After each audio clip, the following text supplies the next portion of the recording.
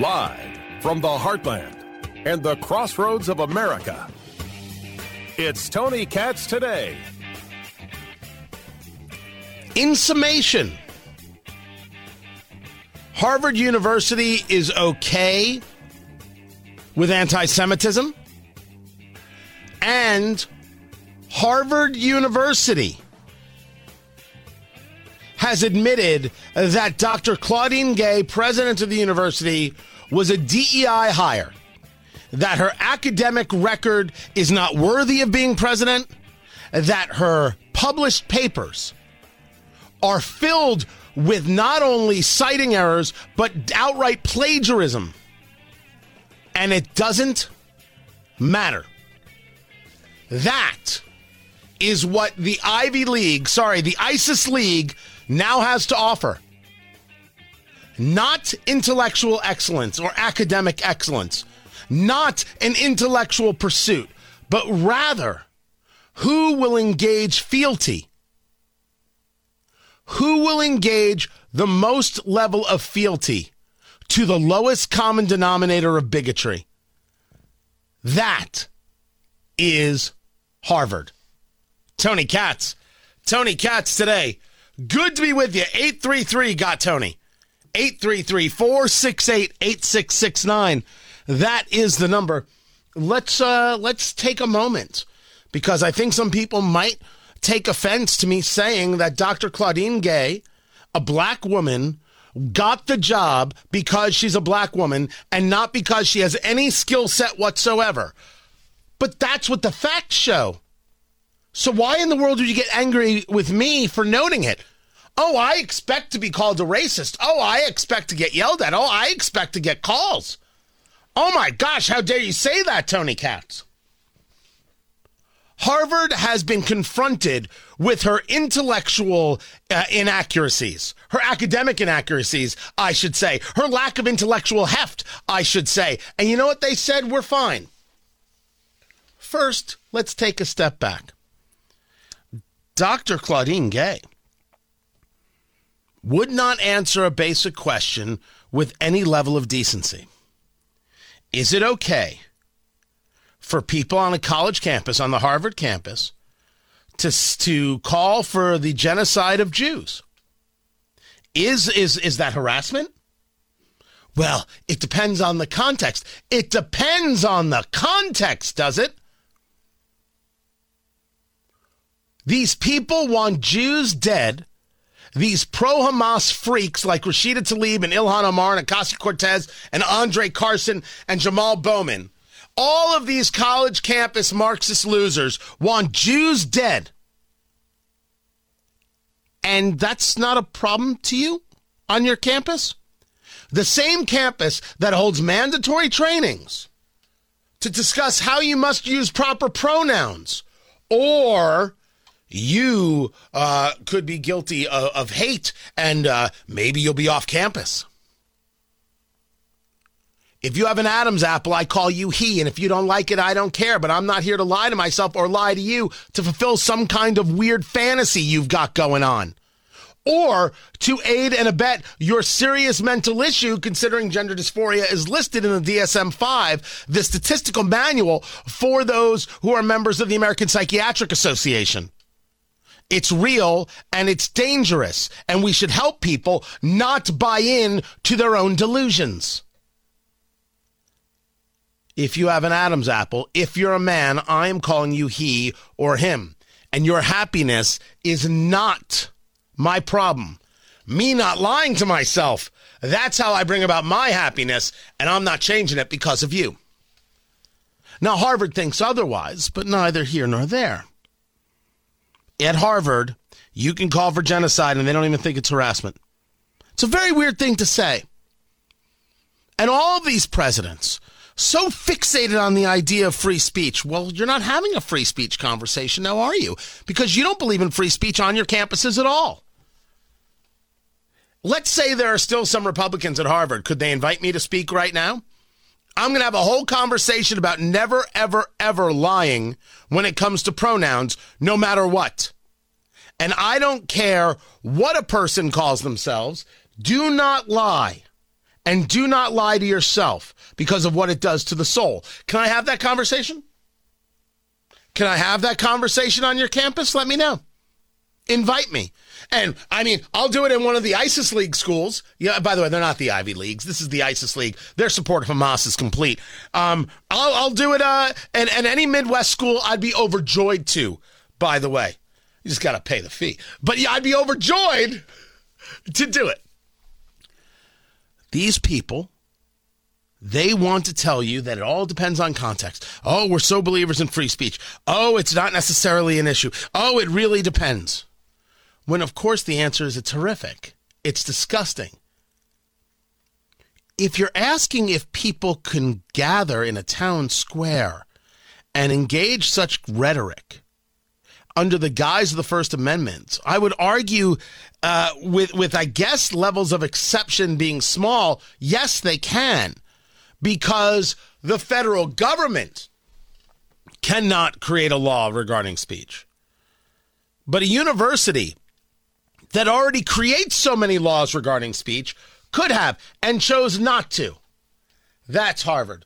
Well, this brings in a lot of questions. Questions and pressure, and at the University of Pennsylvania, Liz McGill has to resign. So does the chairman of the board, Scott Bach. And she's still going to be a professor, but won't be president of the university anymore. All gone. The attention then turns to Claudine Gay at Harvard.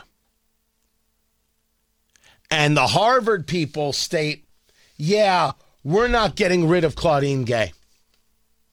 Well, as they state that they're not going to get rid of Claudine Gay because she is such a valuable person and she internalizes the values of our university.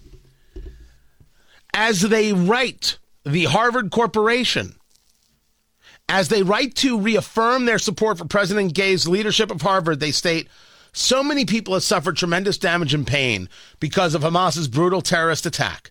And the university's initial statement should have been an immediate, direct, and unequivocal condemnation. Calls for genocide are despicable and contrary to fundamental human values.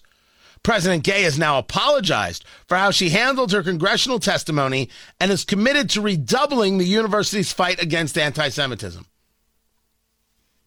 She was asked a basic question and spent the next hour telling you that it's totally fine to say these things on campus. And it took an immense amount of pressure to get her to engage some kind of apology where the real issue was the combative nature of the hearing. Madness. Well, as they're letting her off the hook for this, you then start to understand that there's another problem with Claudine Gay. It's that Claudine Gay is a terrible academic. As a matter of fact, she's not an academic. As the Washington Free Beacon explained, this is definitely plagiarism, reads the headline. Harvard University President Claudine Gay copied entire paragraphs from others' academic work and claimed them as her own. It started with a citing here. It started with a quote there.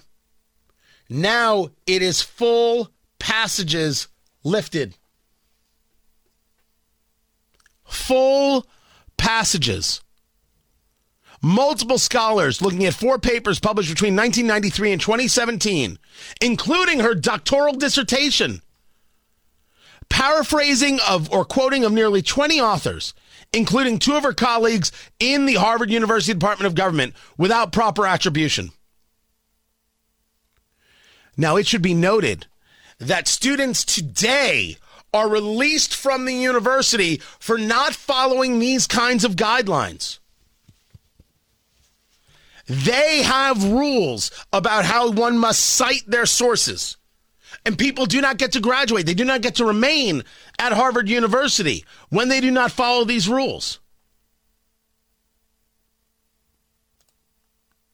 It is without question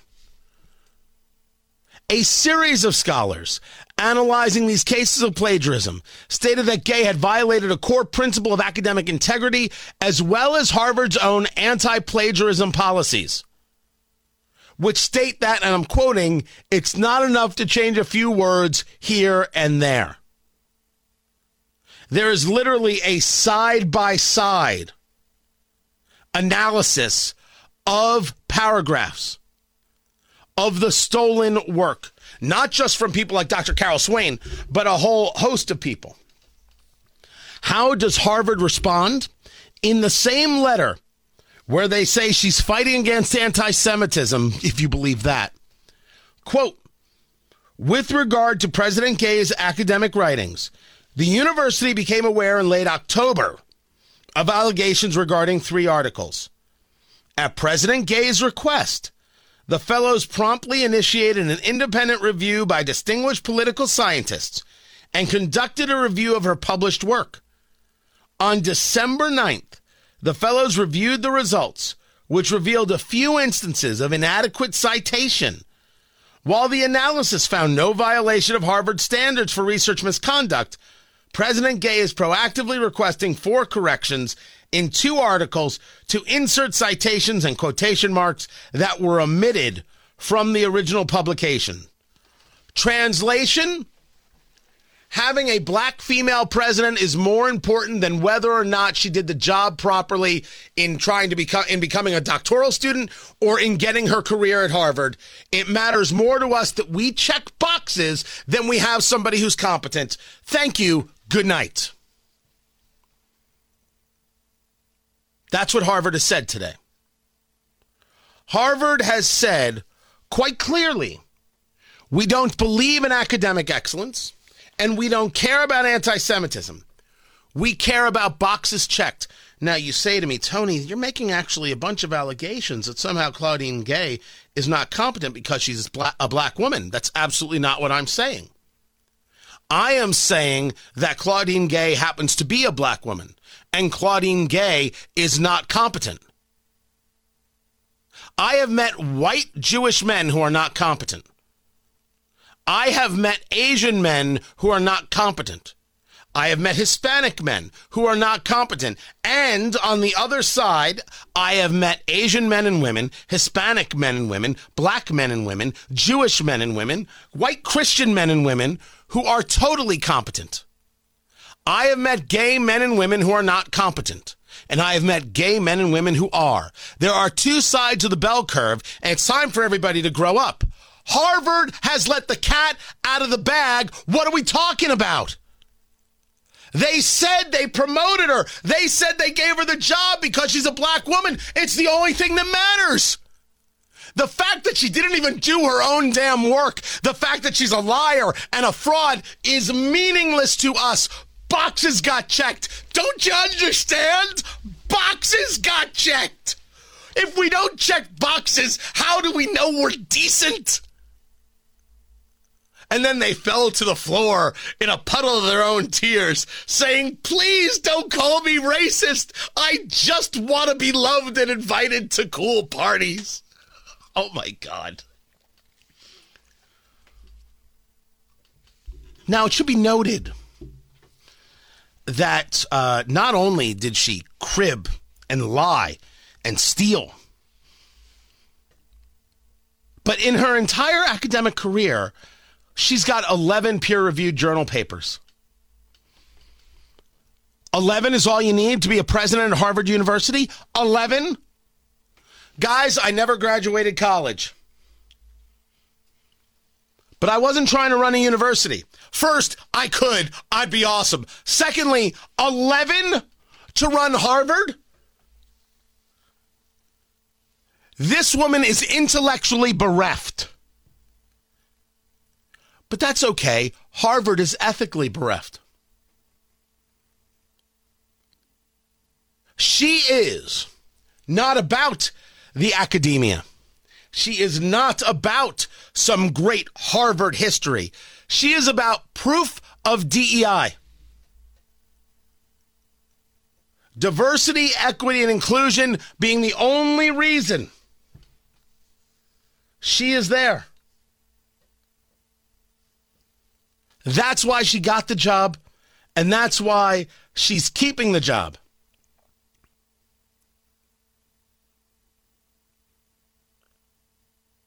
As Noah Rothman points out in National Review, her ascension to being president was the, quote, shortest selection process in almost 70 years.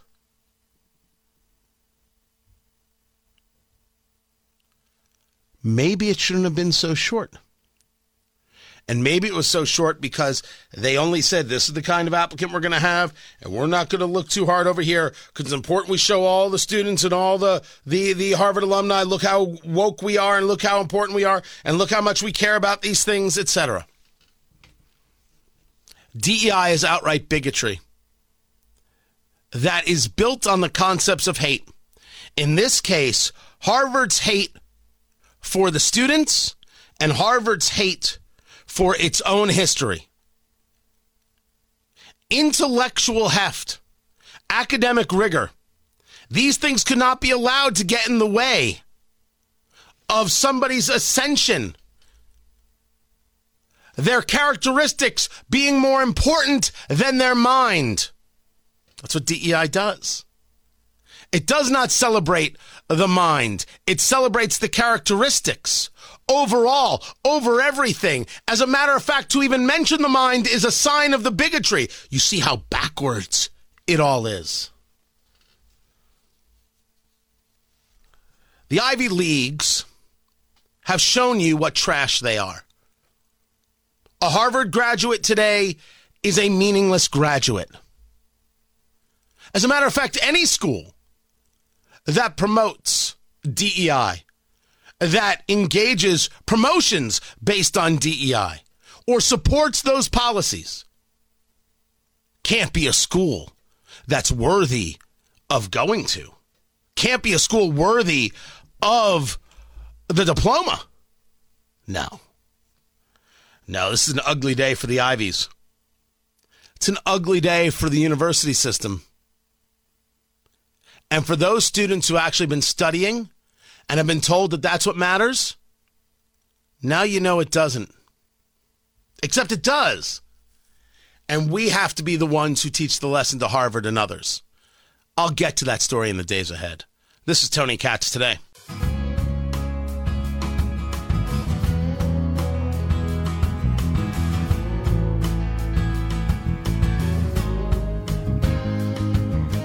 The Dow up 106, the NASDAQ up 38. Oil prices are down once again. That's kind of nutty. That it keeps going down. And then, of course, there's this little weird announcement. Hey, hello and welcome to The View. Joy is out this week. You know why? She finally got COVID. Yeah, she's 3 years, 4 years in. It finally got her. She can stop bragging now. That's right. That's right. About her special blood That's type right. and all of that. Yes. That's right. But filling in is the fabulous, wonderful, amazing Yvette Nicole Brown.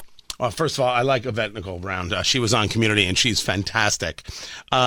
Secondly, if you had COVID now, how would you know? You get tested?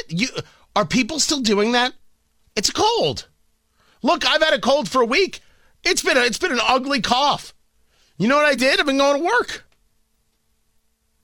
Now, if you tell me, hey, I'm not going to go to work, someone might get sick, so it's best that I don't.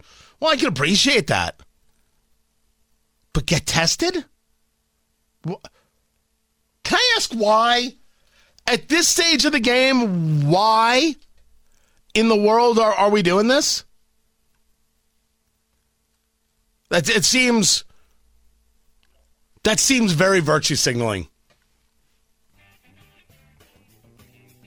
And why would you say she finally got COVID? Like, how dare she not get COVID? I don't know. It almost sounds like the ladies of The View have relief about this. Good, now that she's got it, we can prove that COVID's really bad. People are something else. Let's break down the border issues. That's up next. I'm Tony Katz.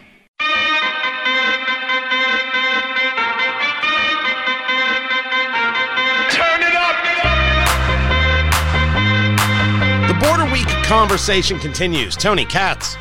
Tony Katz today. Good to be with you. Find everything going on at TonyKatz.com. We said we were going to do it. I took that trip down to the border. I've got another one that I'll be going on hopefully sooner rather than later, but it might actually be at this stage of the game next spring or summer. But the border issues are massive, and they don't get enough coverage. But for some people, they're bigger than others. And certainly in the state of Texas, they deal with more border issues than in the state of Indiana or in the state of Nebraska. Genevieve Collins is the state director of Americans for Prosperity in Texas, and state directors of this group are dealing with policy issues in the state. Well, Texas immigration is a policy issue.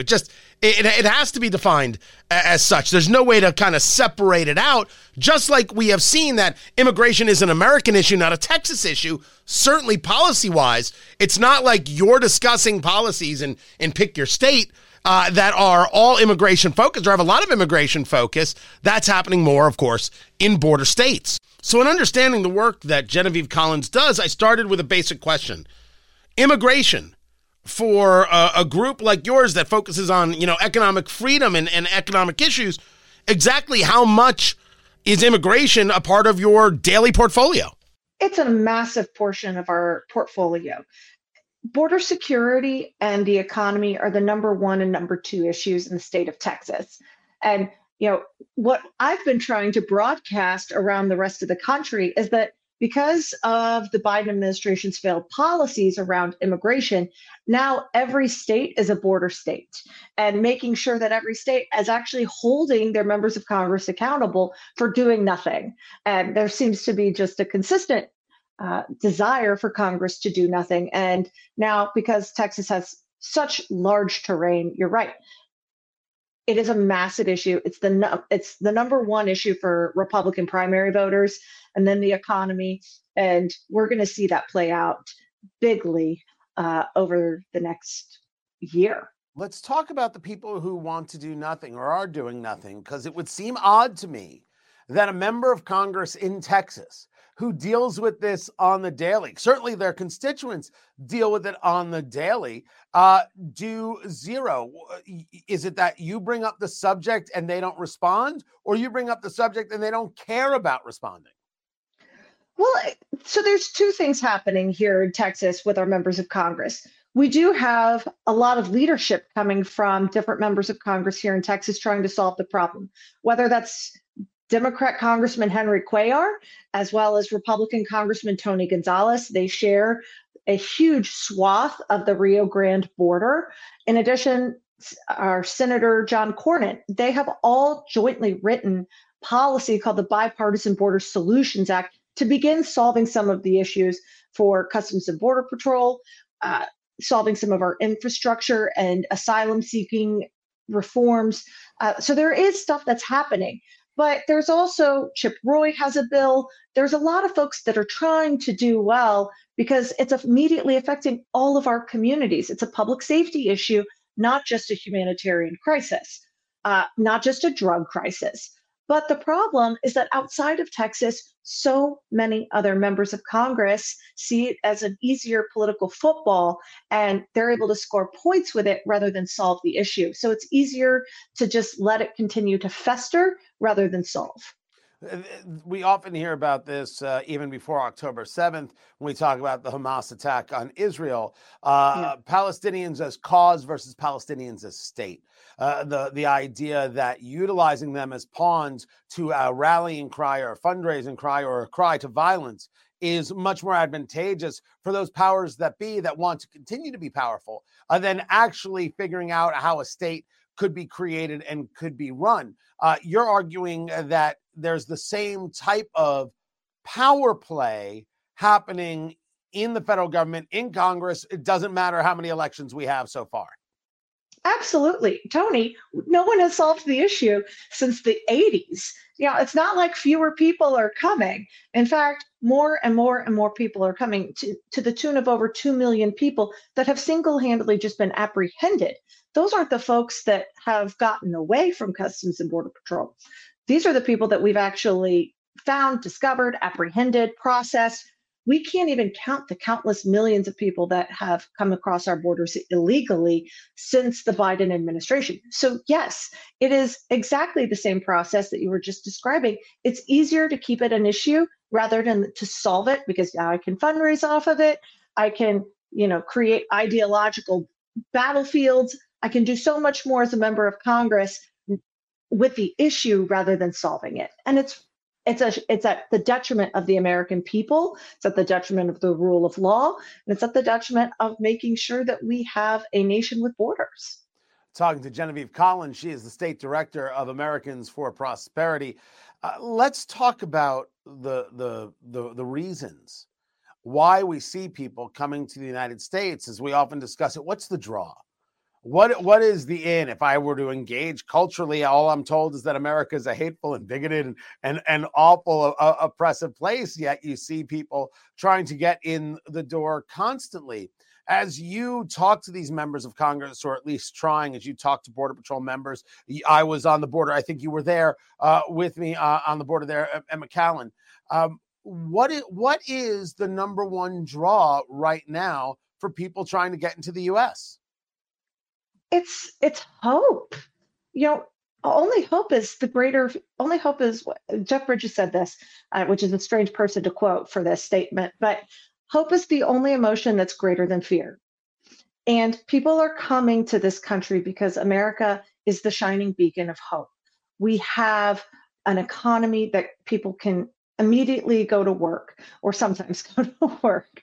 We have opportunity, and it's hard to put a price tag on opportunity when your own country has none. And what we keep forgetting is that America is the land of the free. It's the land where opportunity exists and anyone can prosper. And those are three draws that are heartwarming. They're American. It's the American dream. It's the American ideal. And at any cost, someone will come here to flee for a better life, because there's freedom, opportunity, and prosperity. So it's interesting that you didn't mention freebie. This is the conversation we hear a lot. And don't get me wrong, if we were to engage politically, we'll hear the political left discuss how we have to give this and we have to give that, and there has to be housing and there has to be this. But in terms of how you are hearing these people at the border, that didn't come up in your list. So is it that you forgot, or is it that that's never the case? That's just talking point from a political left point of view?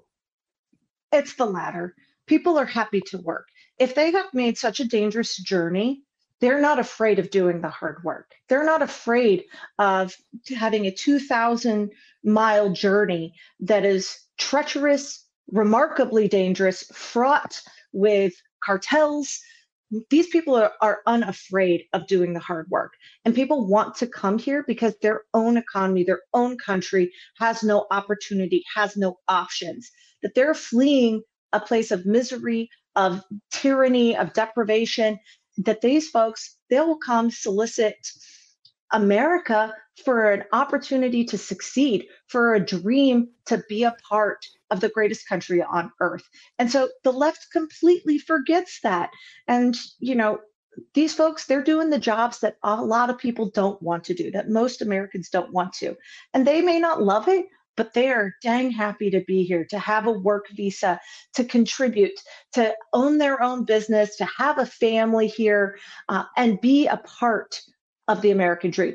And the left hates that narrative. But that's the reality. Let's take just a moment back, and certainly the idea. I think sometimes people here do the jobs that Americans don't want to do, and they don't recognize that if we're talking about agriculture alone, you have got a massive amount of job openings and a very tiny number of Americans applying for those jobs. Using that as an example, but what if I said to you that the idea that people are coming for opportunity and not coming because they know that a left-leaning America is going to give them a handout, that's a naive take, Genevieve. That is a naive point of view playing into talking points politically, and it should be opposed. How do you respond to that? I think that if anyone's trying to say that people want to work hard as being naive, then move to Texas. Texans know what hard work is. We deal with it every day.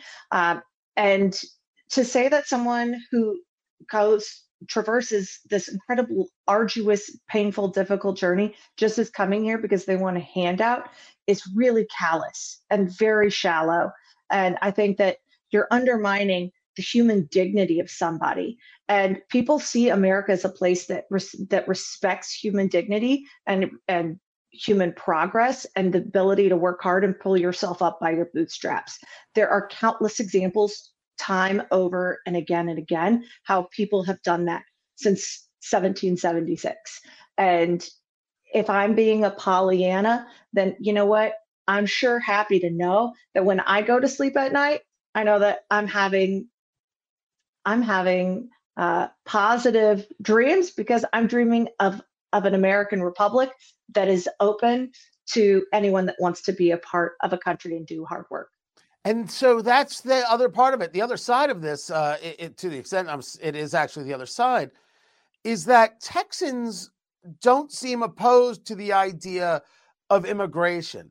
Even when people are discussing shutting down the border and maybe possible reasons for shutting it down to get the system in play, I did not experience in my time in McAllen, which admittedly was a short time. I have many more trips to take throughout the Texas border. I did not encounter, whether it be my Uber driver or whether it be restaurants, what have you, people saying we should shut the border. That didn't come up. Is Texas a believer that Governor Greg Abbott should shut it down no matter what Biden says? Let him fight you on it? I mean, Texans believe that we need border security. Fundamentally, security is not the same as shutting down. Security is making sure that our communities are safe. That is the sole responsibility of the government, is to make sure that they're protecting their people and their citizens. And when you got cartels coming over in droves, threatening the public safety of communities, bringing in death drugs like fentanyl, we need to curtail a lot of that. That doesn't necessarily mean shut the border down, but it does mean secure the border. We need infrastructure. That can be a wall, that can be raised wire, that can be buoys. You see this federal government is now suing Greg Abbott for trying to secure our border that the federal government won't. We want border security because border security and economic security are immediately tied. When you have border security, you can have better flow of trade. You can have more people economically lifting themselves up. You can have more certainty from an economic standpoint when you know the border is secure. And under no circumstance do we want to have a porous border. That means we don't have a nation with defined boundaries. That's not what Texans want. We're very proud of Texas. You talk to any Texan, they'll tell you how great it is here, right? We want to make sure that our country, but that's how Texans think of ourselves, but our state, but also our country have rule of law. This is completely acceptable. These are not two, divergent concepts. That we need border security, but we need the federal government to stand tall and say, no, we want people to come here, but we want people to come here legally. We want people to come here safely, and we want people to contribute to the American dream, have their version of the American dream. Genevieve, you talk about Henry Cuellar, the congressman, who has been very open about the failures of the Biden administration on the border and the issues with the border. Is there amongst Texans a bipartisan feel regarding border security? From members of Congress or even from the people, from the actual people, the residents. Is there a bipartisan feel on this? No, not from a legislative standpoint. Our Texas legislature meets every 2 years. And right now, we are in our fourth special session because our Texas House didn't get all of their work done. And we're talking about border security. And the Republicans are fighting the Democrats, and the Democrats are saying, this is not how we need to do it. We need to, talk about it in a humanitarian way. So no, there's not consensus, but there is consensus on there being a problem. There's not consensus on a solution. And that really, Tony, goes back to your original question, right? Like, how come no one's really actually trying to solve the problem. It's because it's an inconvenient solution that very few people agree on how to do it. They don't agree on how to do it, or they don't want to agree because doing it is the problem in and of itself. Bingo. Oh, that is depressing, Genevieve. That is not a way to end the conversation at all. I am disgusted, but just like all of you, not surprised in the slightest. Genevieve Collins, State Director, Americans for Prosperity, State Director in Texas. Appreciate you. All part of Border Week. More coming up today. More coming up on the border. This is the biggest problem in America, and we are going to make sure we cover every aspect of it. This is Tony Katz Today.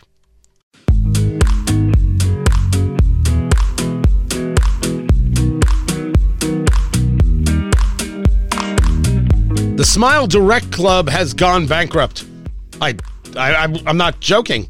You know those people where you're like, hey, I want you to make my teeth straight, and you take a little mold, and then they send you the liners? Yeah, they've gone under. They're like, effective immediately. We're done. They entered Chapter 11 bankruptcy, 3 months ago. And then the other day, they were like, thank you, good night, goodbye. By the way, if you're on a payment plan with us, you still have to pay us in full. Later, oh yeah, that lifetime guarantee, we don't honor that anymore. Pay us, bye now. What nuttiness. Conceptually, I always like the idea. I think if you want to trust a service like this, you should be able to. And I think people have used it, and I certainly think people have gotten value out of it. But if you go bankrupt, if you go under, and now you tell me I still have to pay you, I don't understand how that works. I don't recognize where the value part of that is. Or is it that you provided a service and now I have to make good on paying for the service? Is that it? Wait, hold on. Wait a second. Does that make sense? Is that a rational point of view? Yeah, I paid, and then you went out, so I don't get the customer service anymore. So isn't that a breach of contract? How come they can breach their side of the contract, but I still have to fulfill my side of the contract? No, now you see. No. Now I like it less.